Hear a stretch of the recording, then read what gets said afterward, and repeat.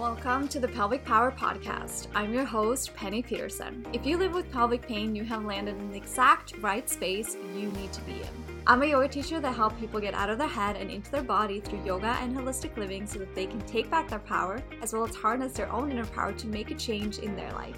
Here you will learn from myself, other pelvic power experts and advocates on how you can support yourself on your journey and make the journey so much easier. Welcome. Whoa! Jacqueline is back for our part 2 of Living with Lichen Sclerosus. Woo! As you now know, Jacqueline is the founder of the Lost Labia Chronicles, a content hub for evidence-based information and support for people that live with lichen sclerosus. In case you didn't know, Jacqueline partnered with the Lichen Sclerosus Support Network in 2023 and now creates content for them in the form of YouTube videos and blog posts. Jacqueline is a patient representative and a patient partner on a number of LS projects, and the knowledge that she has is mind-blowing. In today's episode, we talk about the research for different treatments for lichen sclerosus, refractory LS, 3 questions to ask yourself if your treatment isn't working, what the listeners can do to change the future for lichen sclerosus, and so much more. I am so excited to be bringing you part 2 of our conversation. Enjoy.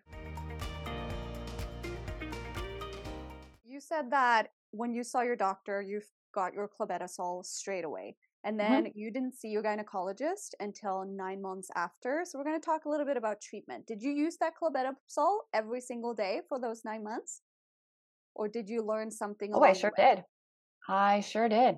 Yeah. And in fact, I used it a lot in the first 2 months or the first month. So my instructions were use daily. They didn't tell me how much. They didn't tell me anything. Use daily.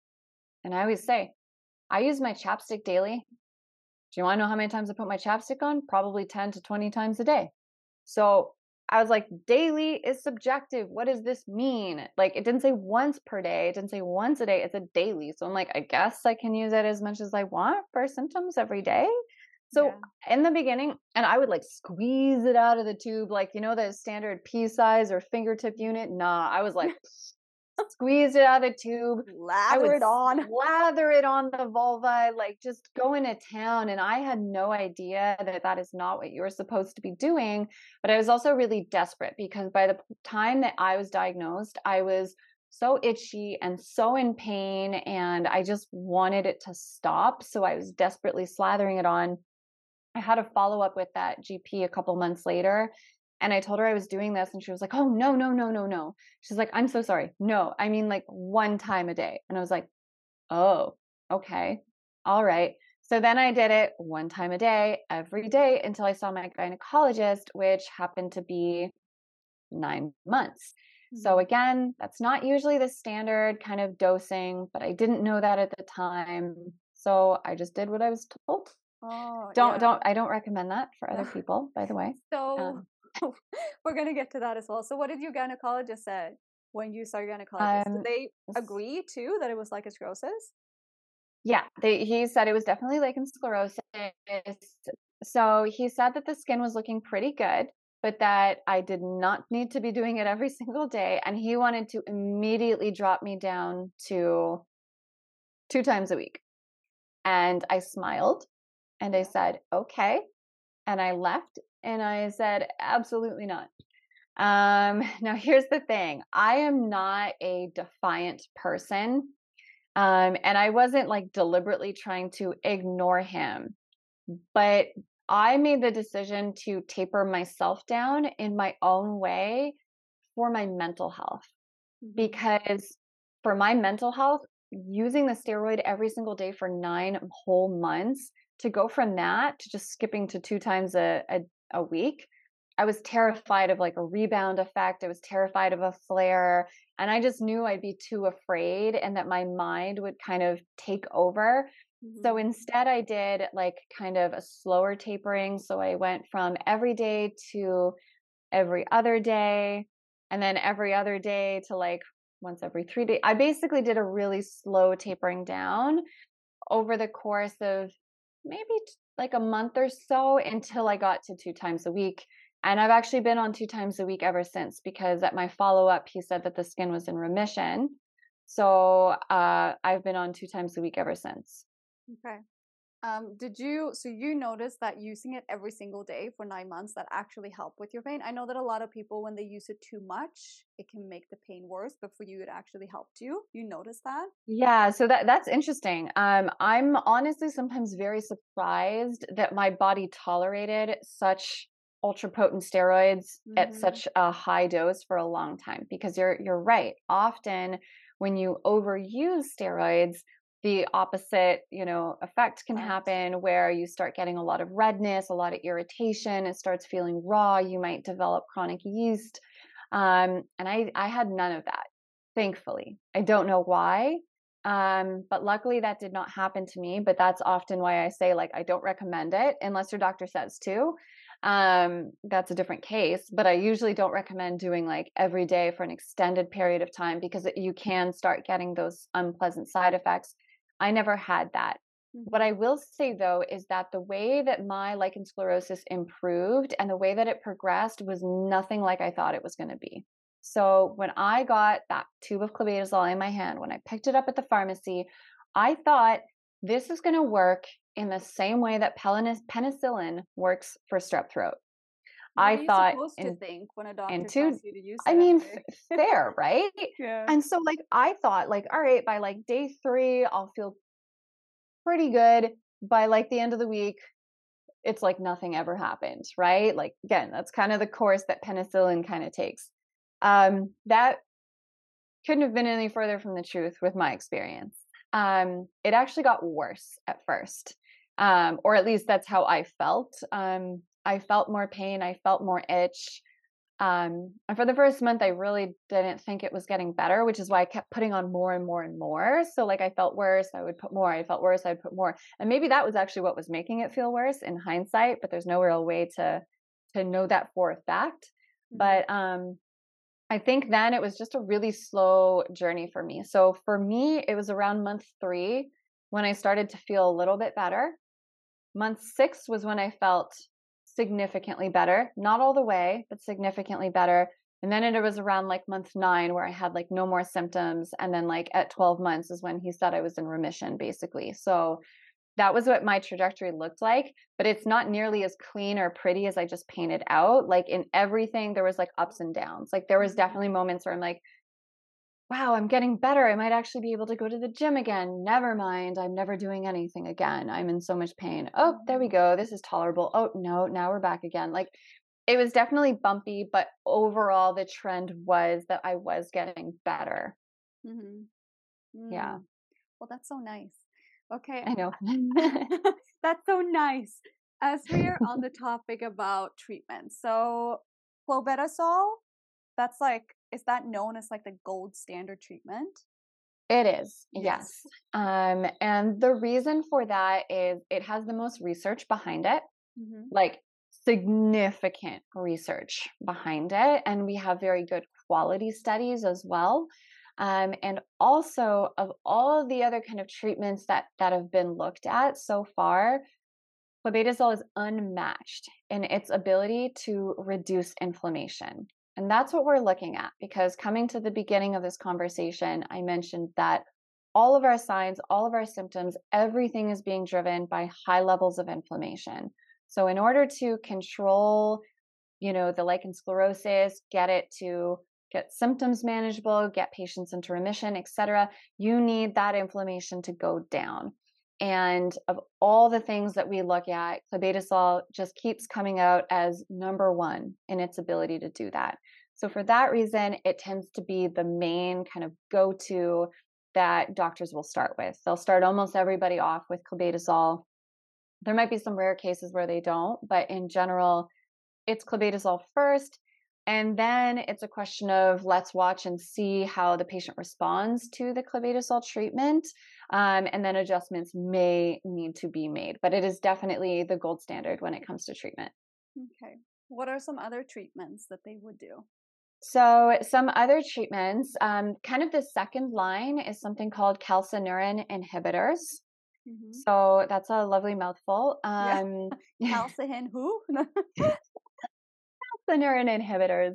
So calcineurin inhibitors are another topical treatment. Topical meaning, you're applying it to the skin. It's not an oral pill. It's not a systemic treatment. It's a cream or an ointment or something that you're putting on the skin. It works very similar to steroids in that it suppresses the immune system locally. What I mean by that is that it's suppressing the immune kind of response in the vulva. So if you took a pill that was, like a steroid pill, that could suppress the immune system throughout the body. The effects are systemic, but here it's just at the vulvar level. So they work in the same way as steroids, but they are not steroids. So for people who cannot tolerate steroids, or for people that just do not want to be on steroids, this is normally the second kind of option that they go to. The main brands they're going to prescribe are tacrolimus and pimecrolimus. The one thing that you want to note with these is that the reason that they get prescribed as a second line is that they tend to sometimes cause burning when you apply the medication. And that dissuades a lot of patients from using it because if it's burning, why do you want to put it on you kind of thing, right? And it makes sense. Now, I will say that whenever I talk to somebody that is on a calcineurin inhibitor, my first go-to is like, I always want to know, does it burn? Does it burn? And anecdotally, like when I talk to people, it's 50-50. There are people that say it didn't burn them at all. They have no issues with it. It works wonderfully. And then there's another group that said it burned for like the first week, but then my body kind of like adapted and the burning stopped.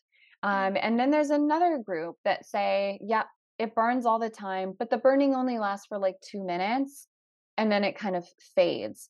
So sometimes we'll tell people if you have tacrolimus or pimecrolimus and you experience burning to kind of put the cream or the ointment in the fridge to kind of keep it cool. So it kind of like counteracts some of that like burning sensation. Coldness too.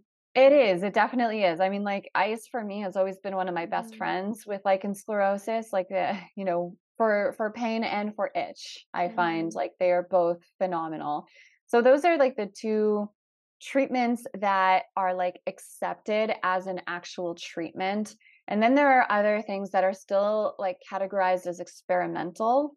These would be things like platelet-rich plasma, different types of laser and phototherapy. Experimental in that we just need more research on them, but the preliminary research seems to suggest that while they can improve symptoms, they don't actually decrease the inflammation. And that's why a lot of doctors don't feel comfortable recommending it as a treatment. They might say it can be an adjunct. So let's say you use steroids and you feel 80% better, but there's like 20%, you're just like, ugh, I still feel like, some pain or some itch.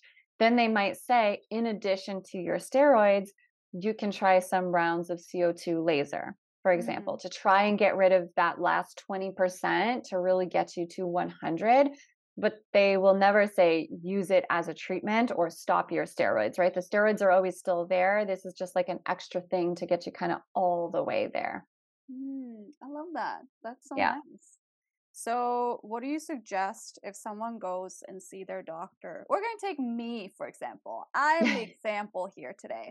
I have had lichen sclerosus. I was diagnosed when I was 18. I'm now 33. And I struggle so bad with tearing. And I am very, that I'm very into Lichen Sclerosus Support Network. I read your blogs. I watch your YouTubes. But what the fuck? And, I hear people are in remission. And I know that remission means different for different people. But what do you recommend for someone that is really, really struggling? And like my thing is tearing, for example. So for someone that's struggling with that, what do you recommend? So I really love that you asked me this question. And why I love it is that there are a lot of people that respond very well to steroids and that get into remission very quickly and never need to think about any other form of treatment. That said, there are quite a lot of people that do not experience the same thing.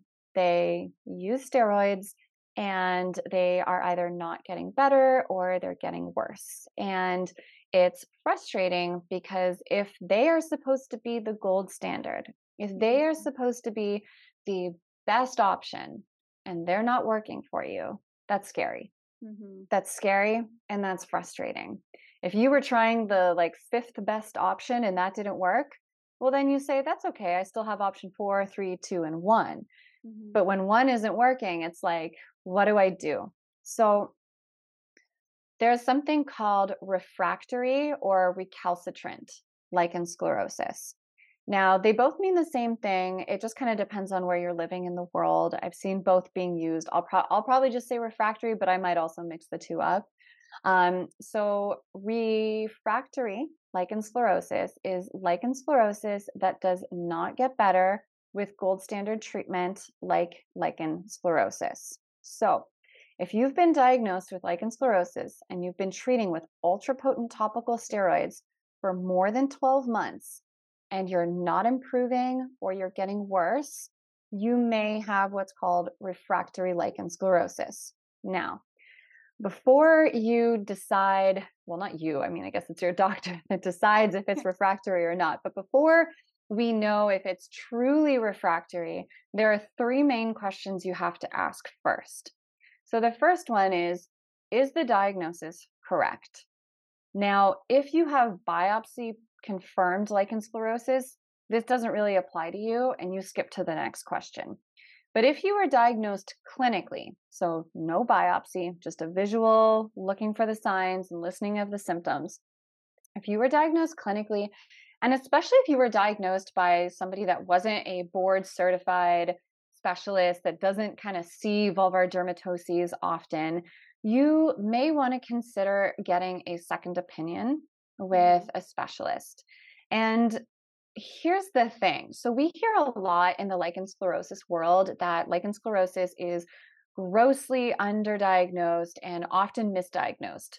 The biggest misdiagnosis often is yeast, right? Almost everybody, when they share their lichen sclerosus story, there's a part that we get to where it's like, it's yeast, it's yeast, it's yeast. So a lot of people are now being diagnosed with lichen sclerosus only to find out later that it's not. So I actually know of a handful of women who got clinical diagnosis as lichen sclerosus. They started topical corticosteroids and they got worse. And things didn't settle down and they were losing their mind. Like, what the F is wrong with me? I'm doing all the right things. I'm using the best treatment and I am not improving. A couple of these happened to take all their pennies and dimes out of the bank, got on a plane and flew to see a specialist only to find out that nope, they were misdiagnosed. They do not have lichen sclerosus. What they had was an embedded yeast infection, which is a different type of yeast infection. It is brutally painful, but it can be cured. Mm-hmm. So these people, and again, and this is why it's important to get properly diagnosed, because you wouldn't take valciclovir for lichen sclerosus. Valciclovir is prescribed for herpes. It's an antiviral. But lichen sclerosus is an autoimmune condition. So it's not going to respond to an antiviral or an antibacterial or anything like that. So getting the right diagnosis is very important.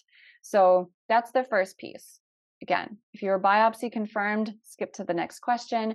But if you were clinically diagnosed and you are not responding, you're getting worse, I would seek out, a second opinion from a specialist to see, is there a misdiagnosis going on here? Now, let's move on to the second question, which is, okay, are you treating the right way? Are you treating optimally? Are you on the right treatment and are you doing it well? So this is a bit of a tough question because there's no universally agreed upon protocol. However, most of the medical community seems to agree that treatment should be ultrapotent topical steroids, and you go more aggressive in the beginning, and then you slowly taper the patient down to a maintenance protocol, which can vary depending on your countries, but it's usually anywhere from 1 to 3 times a week. In North America, the maintenance is you're going to typically be told twice a week. But again, Europe, Australia, this can vary a little bit. Now, according to the Center for Vulvovaginal Disorders, the optimal way to apply your steroids is to soak first. So soak in a tub, or if you have a sitz bath, fill that up with water, sit on your little sitz bath thing on the toilet, and you sit there and soak for 15 to 20 minutes. Once you're done, you'll get out of the bath, take your towel, gently pat dry, and then you'll take a pea-sized amount of your ointment. Now, the CVVD does recommend an ointment over the cream. There's a bunch of reasons, but the two main ones are that the ointment permeates better, so the medication gets delivered in a more optimal way. And secondly, because the cream bases contain alcohol, which can be very irritating to the skin, and it can burn and sting if you have any open wounds or sores. So that's why. So they say pea-sized amount of the ointment, and then you rub that on the vulva for approximately 60 to 90 seconds. Now, if you want more in-depth detail on that protocol, Kathy does have an interview with Dr. Jill Krapp where she goes through this protocol that she helped create. So you can definitely go check that out on Lichen Sclerosus podcast. Yeah. But that is kind of the gist of how they recommend using your steroid. And the reason is that it comes back to that layer of thickened skin. So the reason you're soaking is that you want that skin to become more soft. It's going to have a harder time because we want to get that medication all the way down to that basement layer. Now, if we've got this thick barrier up top, it's making it harder to get that medication all the way there. So we're soaking to soften it so that it has an easier time getting all the way down. And the reason that we're rubbing it in is kind of twofold. So one is to avoid the product transferring elsewhere to the body. So often you'll hear people using clobetasol and they start saying, I have LS in my groin. My groin is all red and raw and irritated. When it's actually not LS, it's usually a reaction to the clobetasol getting onto the groin. Because if you just kind of slather it on and don't really take the time to rub it in, it's more prone to kind of transferring and falling down onto the thighs and the groin. So that's one of the reasons you rub it in. The other is, again, to really ensure that it's getting all the way down to where we want it to go. So the second question to ask when you're, potentially have refractory lichen sclerosus and you're not responding is, am I applying it in the optimal way? Another question is, am I applying the right amount? And am I applying it to the right area? This one's a little hard to answer. So for this one, I recommend having a discussion with your doctor. I always tell people, just go on Google, find an image of vulvar anatomy, just Google like vulva anatomy, print out a diagram, take some highlighters, okay? Bring that with you and then go to their office and say, take the yellow highlighter, show me where I need to be putting my clobetasol. Draw it on the diagram so that I know. Yeah. Yeah. And then I also say, ask them how much you should be using because the general recommendations kind of vary. You'll hear anything from a pea-sized amount to like half a fingertip unit, which is where the first like finger knuckle is. But this depends, right? Because you might need more product if you have perianal and vulvar involvement. We all have different surface levels. So some of us may need more and may need less. So I always say confirm, know exactly how much and know exactly where they want you to put it. So, okay, let's assume the diagnosis is correct. You're applying it in the right way, the right amount to the right areas. The last question to address is, do you have a secondary condition? Now, this is something that I am super passionate about and I talk about all the time on the Lost Labia Chronicles and in our support groups. And I always tell people, just because you have LS does not mean that you are immune to other genital pelvic conditions.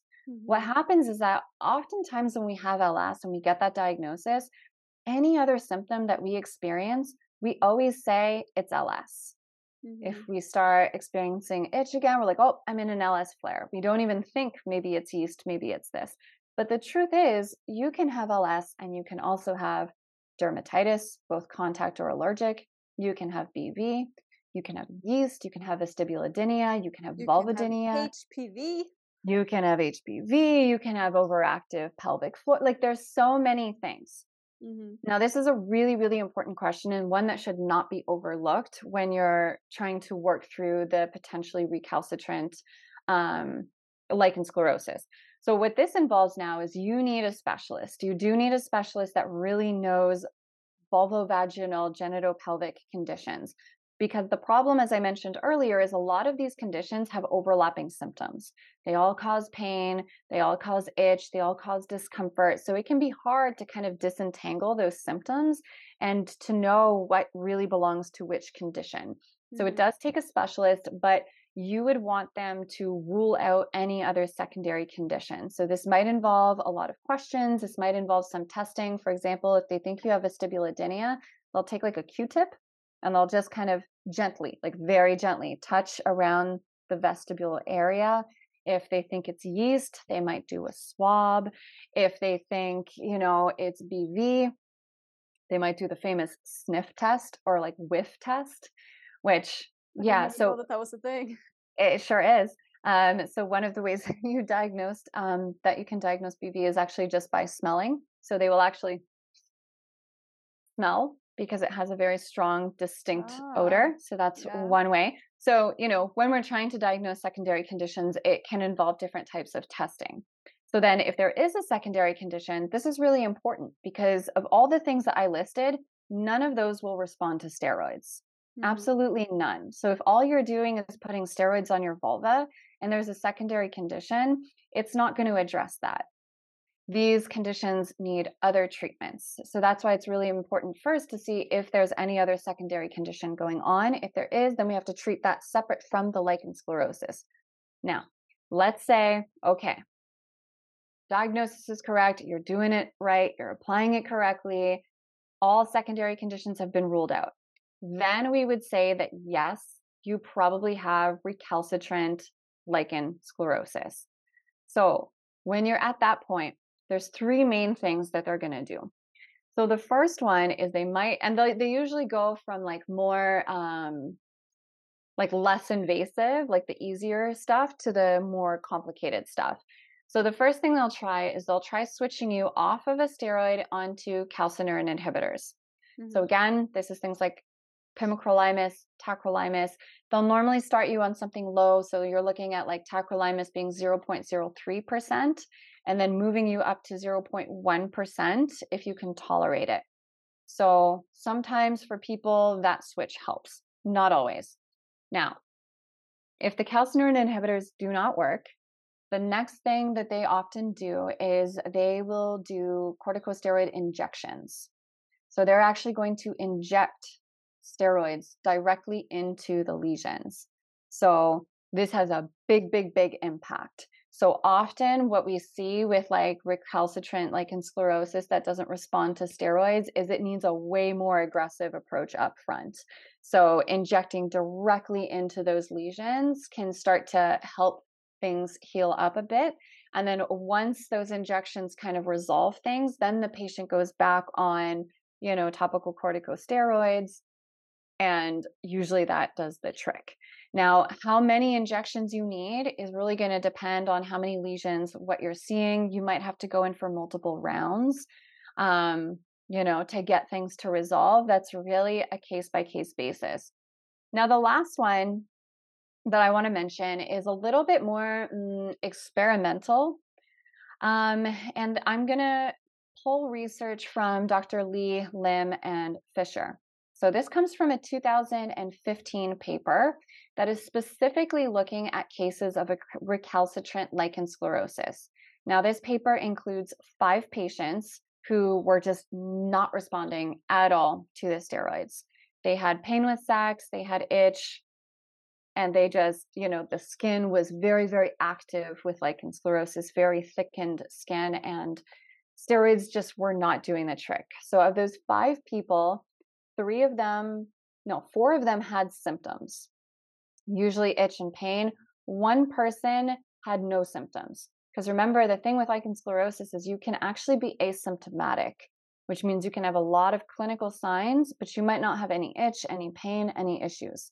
So one of those person did not have any symptoms, but they just had the really thickened skin, very active signs of clinical lichen sclerosus. Now, what they did for these patients was they used CO2 ablative lasers. And they used those lasers. They did multiple rounds, I think in between 5 to 9 per patient, like sessions. And they used this to see if this could help with the kind of, stubborn recalcitrant lichen sclerosus. So for folks that are kind of like not super familiar with lasers, first of all, I do have a free lichen sclerosus ebook where I review all the different types of lasers and what the science says about all those different types, because there's ablative and non-ablative lasers and different brands and so on and so forth. You can get that by going to lostlabia.com/LS ebook. I will also link that in the show notes because that's a really great ebook. Yeah, thank you so much. Yeah, I mean, it's over 60 pages of evidence-based information and support resources, and it's 100% free, and it always will be, because I think that everyone should get like the main kind of information out there. So yeah, I do review different laser types, but just really quickly here, CO2 ablative lasers work by removing the outer layer, like the top layer of skin, using heat and kind of energy modalities. So it removes that top layer. And what that does is, or what it allegedly does, I guess I should say, is that it kind of helps trigger the body's natural healing process by promoting collagen and elastin, which is thought to help repair and regenerate the skin tissue. So it is a little bit painful, but just by the way, they usually will numb this area first before they go in with the laser. So they performed this for multiple sessions. In between the sessions, the participants were using topical corticosteroids. And when they were looking at the results at the end, out of those 5 people, 3 of the people had complete resolution of symptoms, like no more symptoms whatsoever. 1 had no change, but that one person that had no change was the person that had no symptoms. So that's kind of not necessarily a bad thing. So really just 1 out of the 5 person only saw partial resolution. So they didn't completely get rid of their symptoms, but they saw a nice big improvement. So I guess my takeaway from this paper is that maybe there is a place for CO2 fractional laser in people that are not responding to traditional kind of, topical steroids. With respect to CO2 laser, I do want to mention there was a study done by the Center for Vulvovaginal Disorders. And this was like a top-notch quality study. It was a randomized control study. There was sham controls, all participants, clinicians, everybody was blinded, like top-notch study. And they wanted to see if CO2 laser was an effective treatment for lichen sclerosus. What they used to measure whether or not it was an effective treatment was pre and post biopsies. So they took a biopsy at the beginning, noted the level of inflammation, treated the participants with CO2 laser, and then after their laser, they did another biopsy to see if that inflammation from the initial biopsy went down. So they're looking for they have a statistical threshold determined before that they need to see to ensure that it is actually reducing the inflammation. What they found was no statistical improvement in the inflammation, and therefore they cannot recommend it as a primary treatment. That said, almost every participant said they felt so much better. Their symptoms felt so much better, their skin looked better, but it just wasn't addressing the inflammation. So again, and this is my takeaway, right? Like whenever I talk about science, I'm always very clear, like, you interpret science, you interpret data. My interpretation might be different than yours.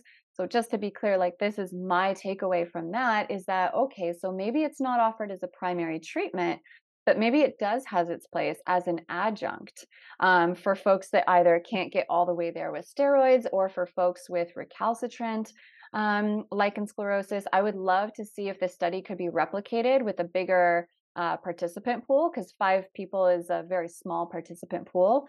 But I would love to see if they could do some more work with, recalcitrant cases and seeing if this actually does have its place, because all of the participants, all of these 5 people ended up in remission, and then they were able to maintain remission just with topical steroids. So it's almost like with the injections, it's like we're going out with the big guns to really get those stubborn areas to wake up and calm down.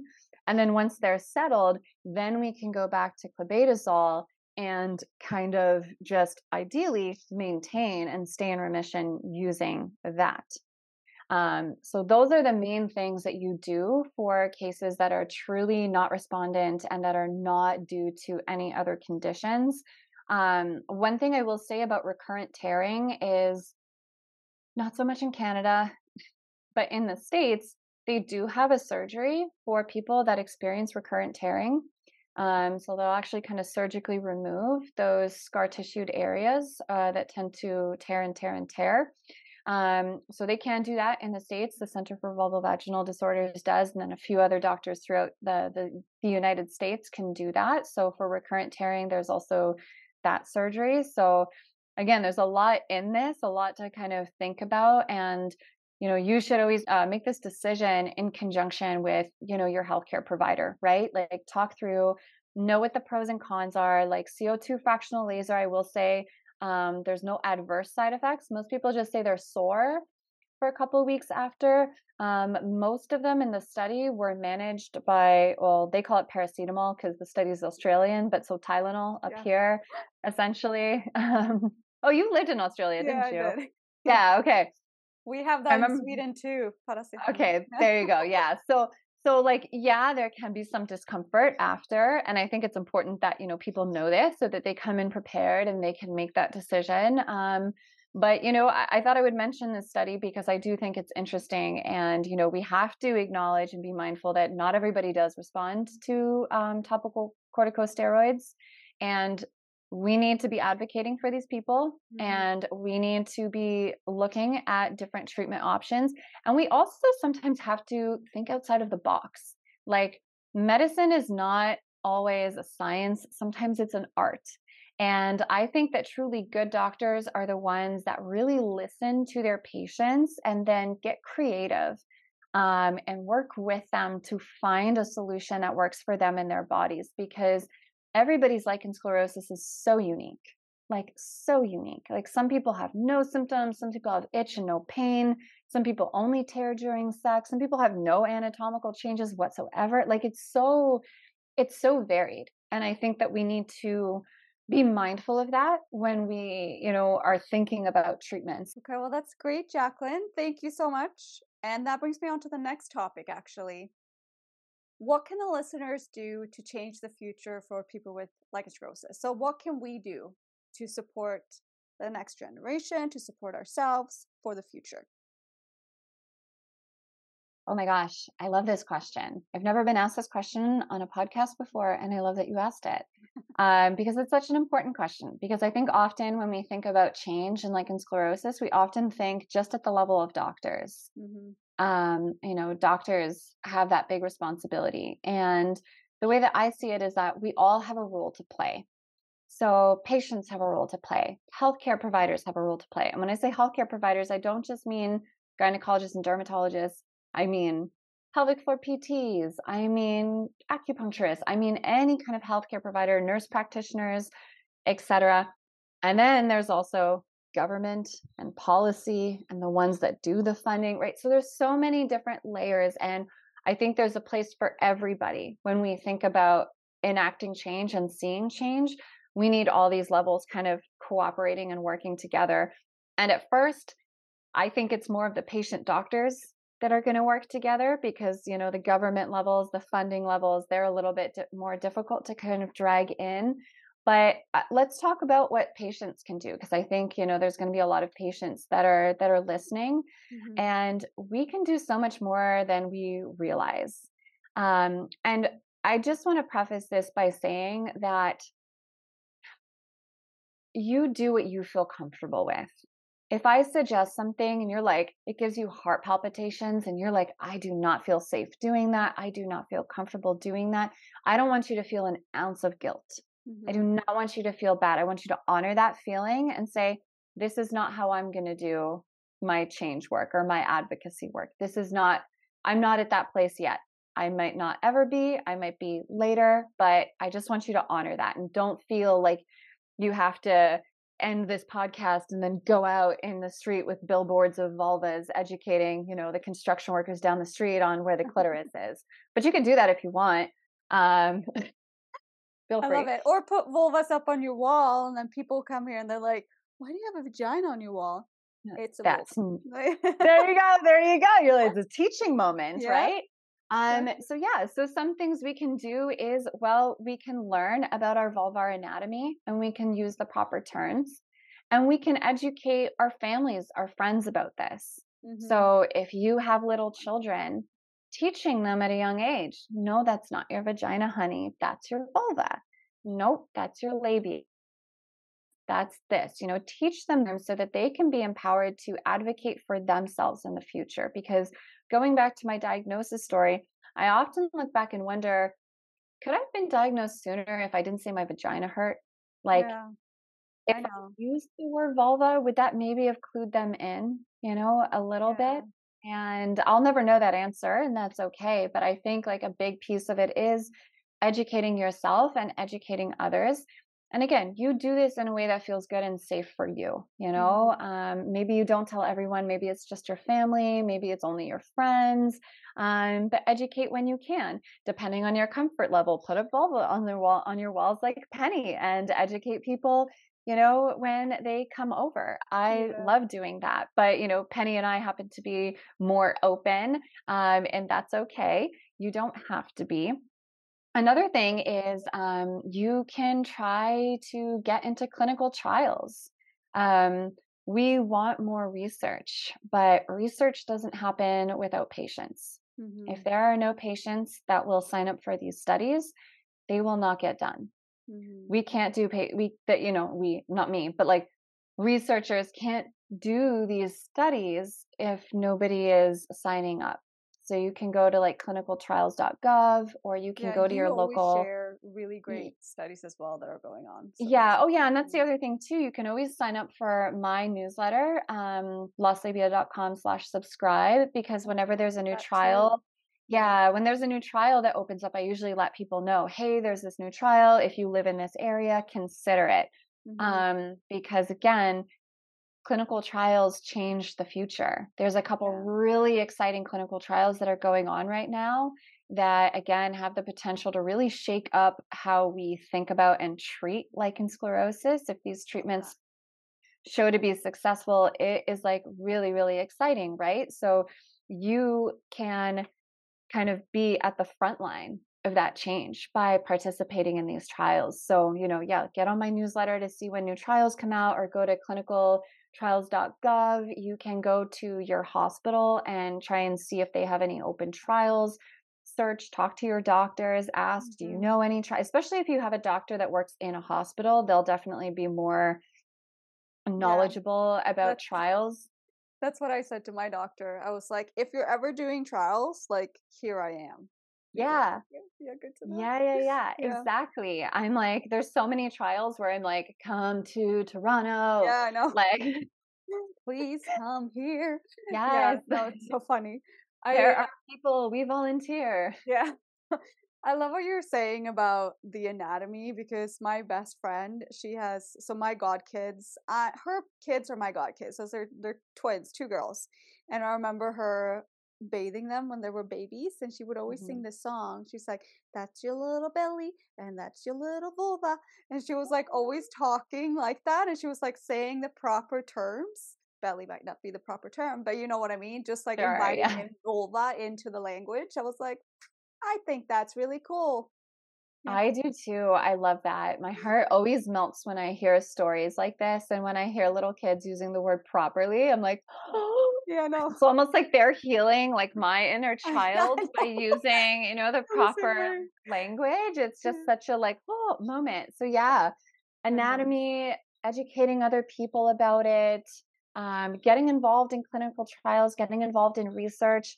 Clinical trials isn't the only way, by the way, that you can get involved in research. For example, I'm giving like a talk in a few weeks, actually, at a vulvovaginal conference. And that talk is on the lived experiences of people with lichen sclerosus, looking at secondary consequences. And I put out a survey to actively ask you to share your thoughts and your opinions, and take these surveys. And now I am going to be delivering the results of that survey to a room full of doctors, GPs, nurses, I love that. dermatologists.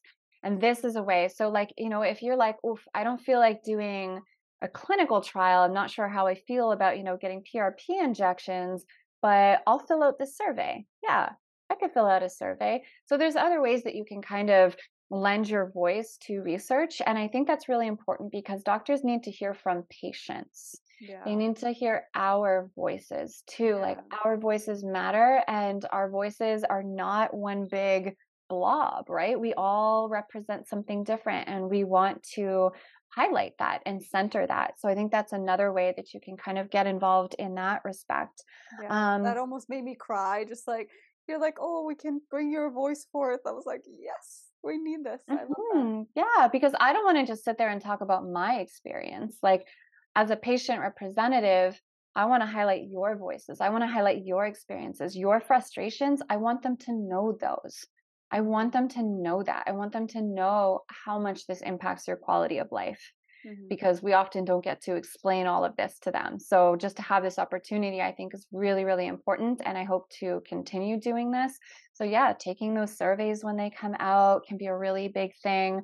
Another thing is, talk to your doctors, let them know about me, let them know about Lichen Sclerosus Support Network. Share my ebook with them. It's free. They can hand that out to all their new patients. Lichen Sclerosus Support Network is working on pamphlets. I So saw once them. those They look are, so yeah, good. they Yeah. do. We're just working on like some supplier stuff in the back end, but once those are ready, it's like get those, distribute them, put them in your pharmacies, put them, at the doctor's office. Tell them. I've had so many people. I do one-on-one support calls, and I have so many people tell me like, I printed out your book and I gave it to my doctor, and now she prints it out and gives it to all her patients. Or like, I told her about your YouTube channel, and now like she sends everybody there. And it's just like, spread the word too. That's another way you can help the future. Because if you think about it, when you first get a diagnosis, you get told almost nothing. You get told it's autoimmune, it's a skin thing, here's your treatment. They don't talk to you about sexual health. They don't talk to you about mental health. They don't give you any support resources, any peer support resources. They leave you with nothing.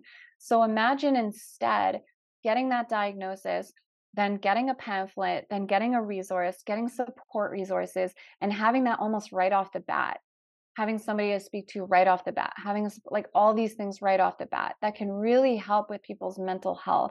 Some people go years with so many questions and they get nothing. Mm-hmm. So if we can start to like make that gap a lot smaller and get people the information and support and education that they need right away, that's another, huge way that you can help. You can also share your story.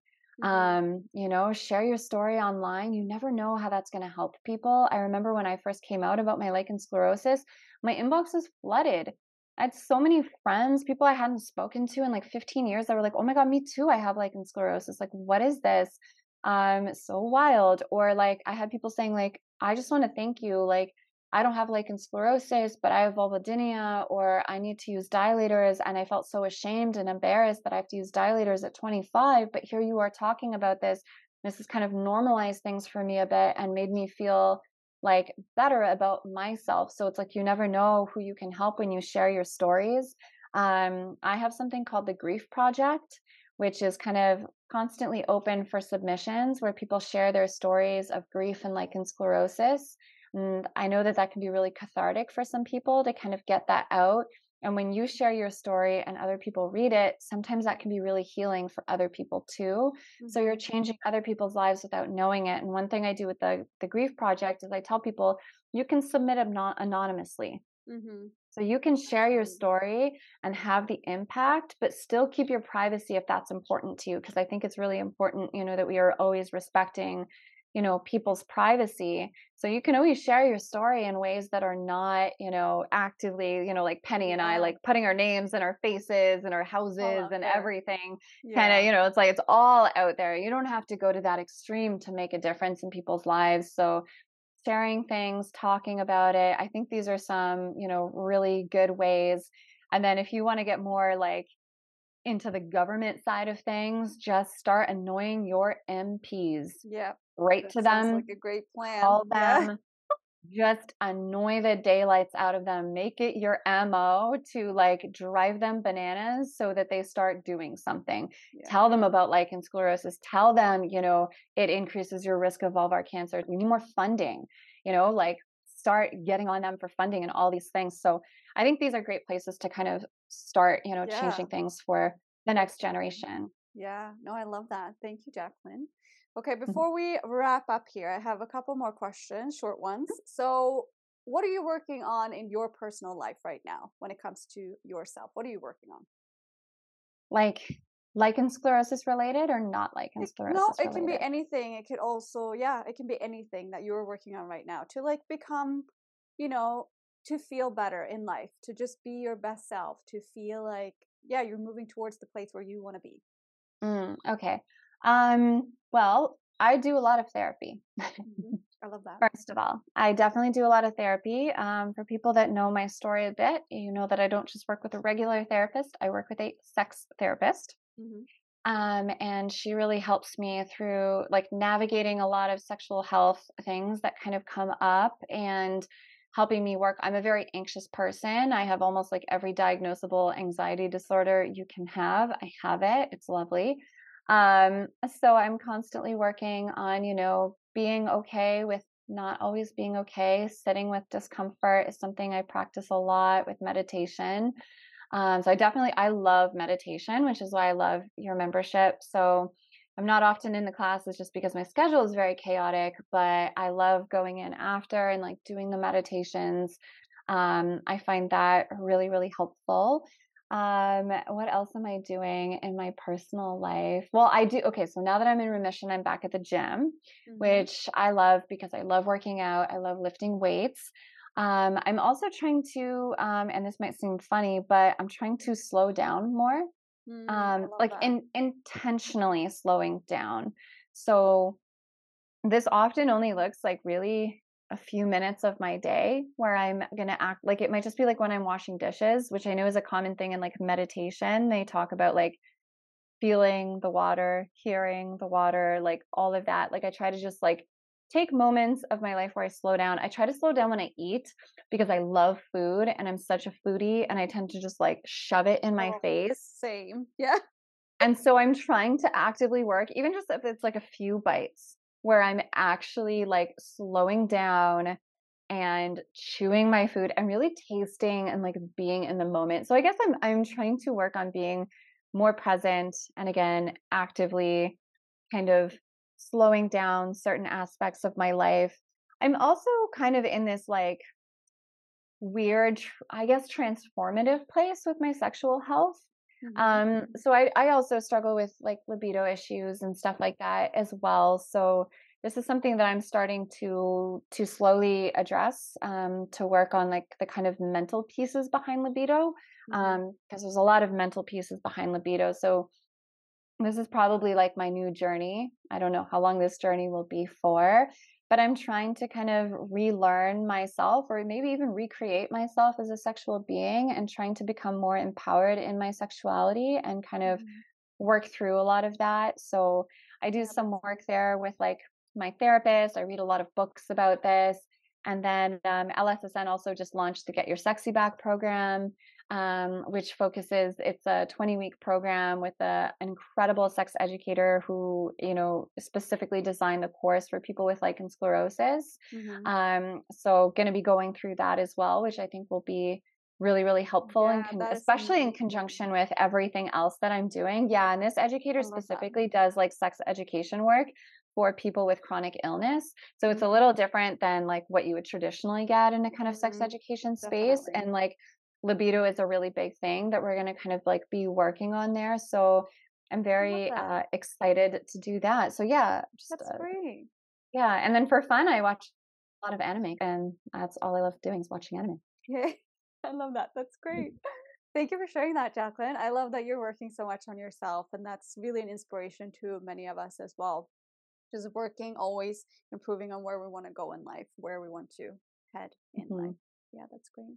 Thank you for sharing that. So, final questions here. How can people support you and the Lost Labia Chronicles? Follow, follow, follow, and share Follow, my stuff. follow, So, subscribe, share, email. yeah. Yeah. So, follow me. I'm on social media. I'm on Facebook, TikTok, and Instagram at the Lost Labia Chronicles for all of Everything. those handles. Follow both. Very Yeah. easy. I mean, no one else really has that handle. It's kind of unique, right? The Lost Labia Chronicles, and it's Yeah, not I know. And exactly I'm like also a. very impressed that you get to use that handle, to be honest, with the labia in I know, I know. So like I'm knock on wood now. 1, 2, 3. Okay. there. But yeah, so that is my handle. So definitely follow me there.